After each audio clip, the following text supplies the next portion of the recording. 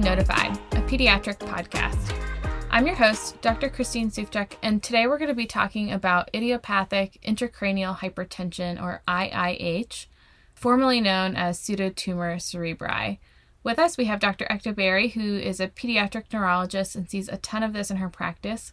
Dr. Bery, thank you for joining us. Thank you for having me. So this is a super common problem we see in the pediatric neurology world, but slightly less common in the general pediatrics world. So why don't we start by talking a little bit about what IIH even is? Yeah, so like you mentioned, IIH, or idiopathic intracranial hypertension, refers to an increased pressure in the CSF that surrounds the brain and the spinal cord. This pressure on the brain and the optic nerves can lead to symptoms such as headache, tinnitus, and blurry vision.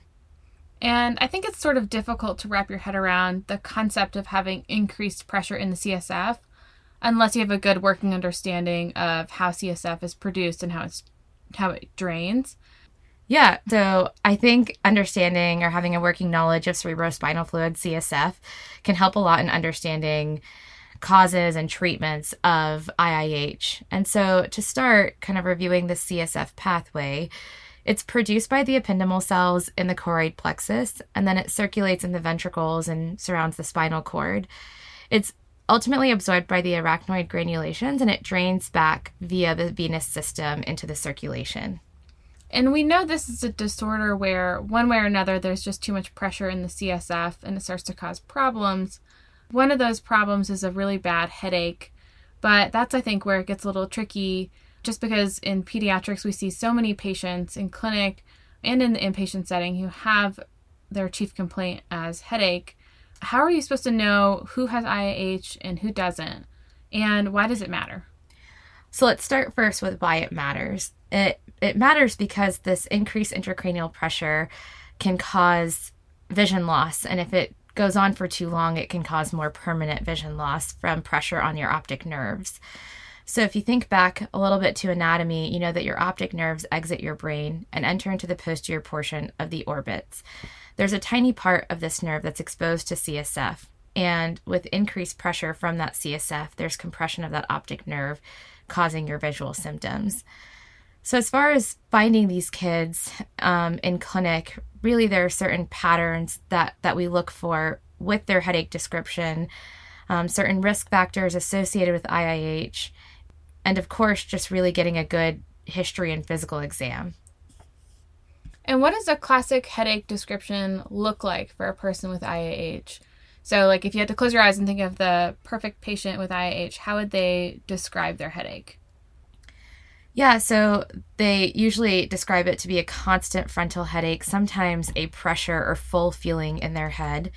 They describe that the headache worsens with maneuvers that increase your intracranial pressure. So valsalvaing, so like stooling or coughing, lying down, bending over, all of those maneuvers, they'll say, make their headache worse. They also will describe this transient visual obscuration or graying out of their vision that is associated with these maneuvers or postural changes. And finally, they'll often say that they have a whooshing noise in their ears or a pulsatile tinnitus. Once we get a good headache history on these patients, is there anything else you want to ask? Certainly. So not just the descriptors of the headache itself, but also risk factors like we previously mentioned. And so certain things we have found are associated with IIH, and the mechanism isn't so perfectly understood, but there are certain medications, so oral contraceptives, tetracyclines, isotretinoin, sodium valproate, lithium, or withdrawal from prolonged corticosteroid use. Also associated is hypervitaminosis A, so increased vitamin A from either food or vitamins. The mechanism, like I said, is not 100% clearly understood, but potentially that vitamin A affects the arachnoid granulation cells, leading to decreased CSF absorption. Other things that we look for are venous drainage issues, and then less commonly Addison's disease, chronic kidney disease, Down syndrome. Another pattern that we've seen is that IIH is associated with obesity, but again, the mechanism isn't so clearly understood. So once you kind of ask all these questions, the next thing you're going to want to do with this patient is to get a good thorough physical exam. One of the things we talk about a lot is getting a differential-driven physical exam, which, as you know, means that as you're examining a patient, you have in your mind a list of potential diagnoses, and you're purposefully looking for clues on your exam that will help place one diagnosis in front of another. So when you're doing this physical exam, are there any clues that you're looking for in particular that would really cinch the diagnosis of IIH for you? Yeah, so early on, the neurologic exam may actually be non-focal. But when we do a thorough exam, when we do a fundoscopic exam specifically, we look for disc edema. So optic disc edema, or blurring of the optic discs, is associated with increased intracranial pressure. And so why does that happen? The optic nerves, like we said, exits the brain parenchyma, and it's briefly exposed to circulating CSF before the nerve enters back into the orbit. And so extra pressure from the CSF can compress and push on that nerve, causing a cupped or blurred appearance on the fundoscopic exam. Later on, patients may develop focal deficits, including a cranial nerve 6 palsy, specifically the abducens nerve, in which they can't look laterally. So like we said, this happens later in the course. And so if you notice this, and if patients complain of not only blurry vision or vision loss, but also diplopia or double vision, that can be really alarming.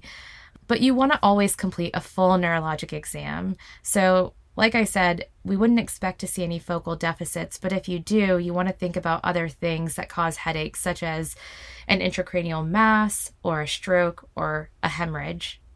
Yeah, I love that you brought up that we need to still be thinking about other causes of elevated ICP, which include those things that you mentioned, such as intracranial mass, stroke, bleed. So, and there are a lot of factors at play here. We mentioned a lot of things in terms of getting our history, things for our physical exam. It's a lot of stuff to think about. So where would you even start when you're working these kids up? So I think you start with the basics, right? You start with getting that good history and physical, like you already mentioned, but really making sure that you're thorough. And if things start to clue you in to this may be IIH, review that medication history, and specifically asking about non-prescription medications or non-enteral medications, so topical acne creams, like vitamins, things of that nature that we know are associated with IIH is really vital and important. And then take a look at the growth chart.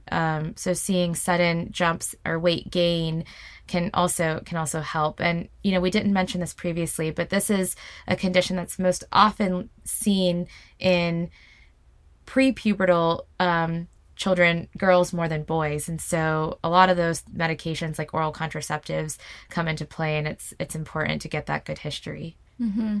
And as you're reviewing the growth chart and looking for recent increases in weight and obesity, it just kind of brings to mind sort of what we're going through right now with the COVID-19 pandemic. I know we've seen a lot of kind of increases in patients' weights over the past 6 months or so. Have you, in your practice, seen an increase in IIH during that time?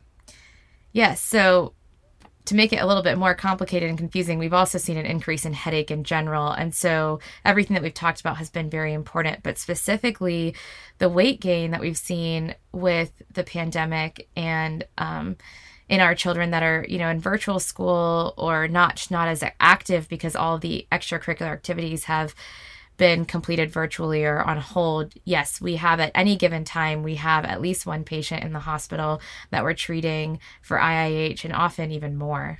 So definitely a really relevant topic. And after you're done reviewing the medications, reviewing the growth chart, what else do you do in terms of workup? So we ask for a little help from our friends, especially the ophthalmologists, to come and do a complete and thorough fundoscopic exam. Often our patients will go over to ophtho clinic and have a dilated eye exam where the ophthalmologist or neuro-ophthalmologist can do serial exams and measurements to evaluate for the improvement or resolution of the papilledema. And then you want to do a lumbar puncture, and most importantly, you want to get your opening pressure.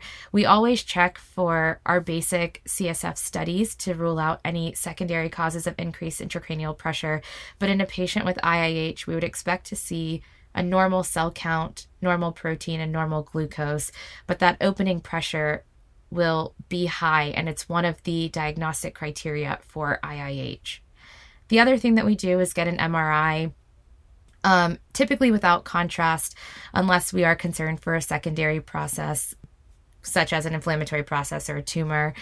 Then we would add contrast to our study. But in a standard MRI brain without contrast in these patients, we can sometimes see an empty cella, flattening of the posterior aspect of the globes, and even tortuous optic nerves. Let's say you have a classic patient who you think has IIH. Do you need all of those findings on their MRI brain? For example, what if you had that patient and they got an MRI and it was completely normal? So that's where the lumbar puncture and that opening pressure specifically comes into play. We absolutely have had patients with normal imaging studies, but a pretty classic history. And that's because often the imaging findings and even exam findings can be a little bit behind the actual increased intracranial pressure that the kids have. So, disc edema may be a later finding that we see. And like I said, the sixth nerve palsy is also a later finding, but they may already start to have the headaches. And so you get that opening pressure. If it's high, you can make your diagnosis. Any other imaging that you would get? Yeah, we want to rule out other causes of increased intracranial pressure. So MRV or an MRI venogram of the brain is the next place to go, and that's to rule out a cavernous sinus thrombosis. You want to look for your transverse venous sinuses and make sure that there's no stenosis there, and then also just to assess your venous outflow tracts. Awesome. And so now that we've diagnosed our patient, our next step is going to be to counsel them and make sure we're giving them some good anticipatory guidance. The first thing we want to do in terms of management of these patients is to stop all the offending agents that could be giving them IIH. That means no more retinoids, no more OCPs, no more tetracycline antibiotics, vitamin A, the list goes on. And then after that, we want to make sure we're counseling them on weight loss because we know that obesity is somehow linked to the severity of IIH. But how much weight loss are we shooting for? So in our younger children, we want to set very realistic goals and really just reinforce healthy habits. So eating good, healthy, lean meats and vegetables and exercising, because often we can't target so much weight loss in the younger population, but just enforcing healthy habits to avoid rapid weight gain. In our older teenage population, we will often set realistic goals, so a small percentage of weight, 5 to 10% that they can work on over a period of time, with the end goal of ending up in that normal BMI range.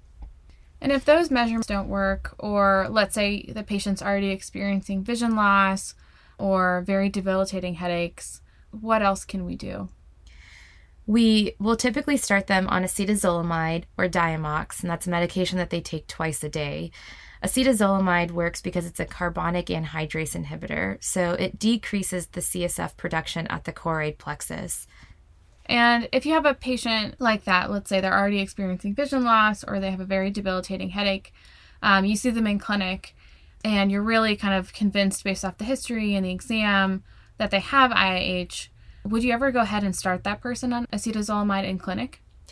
So vision loss would be a reason to go to the emergency room immediately. We always counsel our patients, even our headache patients that don't have IIH, if they ever develop visual disturbances, that they should go to the emergency department.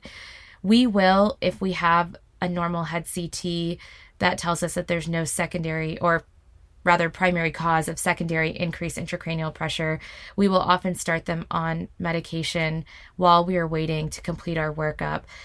But in an ideal world, we would like to have an opening pressure and a MRI, so that way we have something to track and follow along the patient's course. And let's say we see that patient on Diamox a month later and they're still having the same symptoms, they haven't made any progress. What would you do at that point? We have a couple of extra medications in our toolbox that we can use. So a second-line therapy could include topiramate, which is Topamax, has some carbonic anhydrase inhibitor properties in its mechanism of action. And then furosemide, which is Lasix, as you know, is a diuretic, and so that can also help. And then ultimately, if the symptoms persist and we're not really making much progress with enteral medications, we can place a VP shunt, which will assist in the drainage of that CSF. Mm-hmm. And so that would be like way, way down the line, like very, very third line, right? Yes. Okay, gotcha. Well, this is super interesting, Dr. Bery. Thank you for joining us and helping us learn about IIH. I know I learned a lot, and it was great having you. Thank you for having me.